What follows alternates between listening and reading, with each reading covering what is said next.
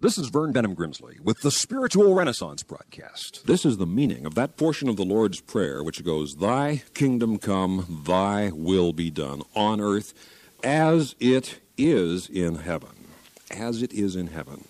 Your earthly material mind can function in harmony with the mind which created the planets and the galaxies of this universe. Your day-by-day thinking can be so attuned to the thinking of God that your life will become an expression of the thinking of God. You will live with a new perception of truth and beauty and goodness, a deeper love for God, for others, for life itself.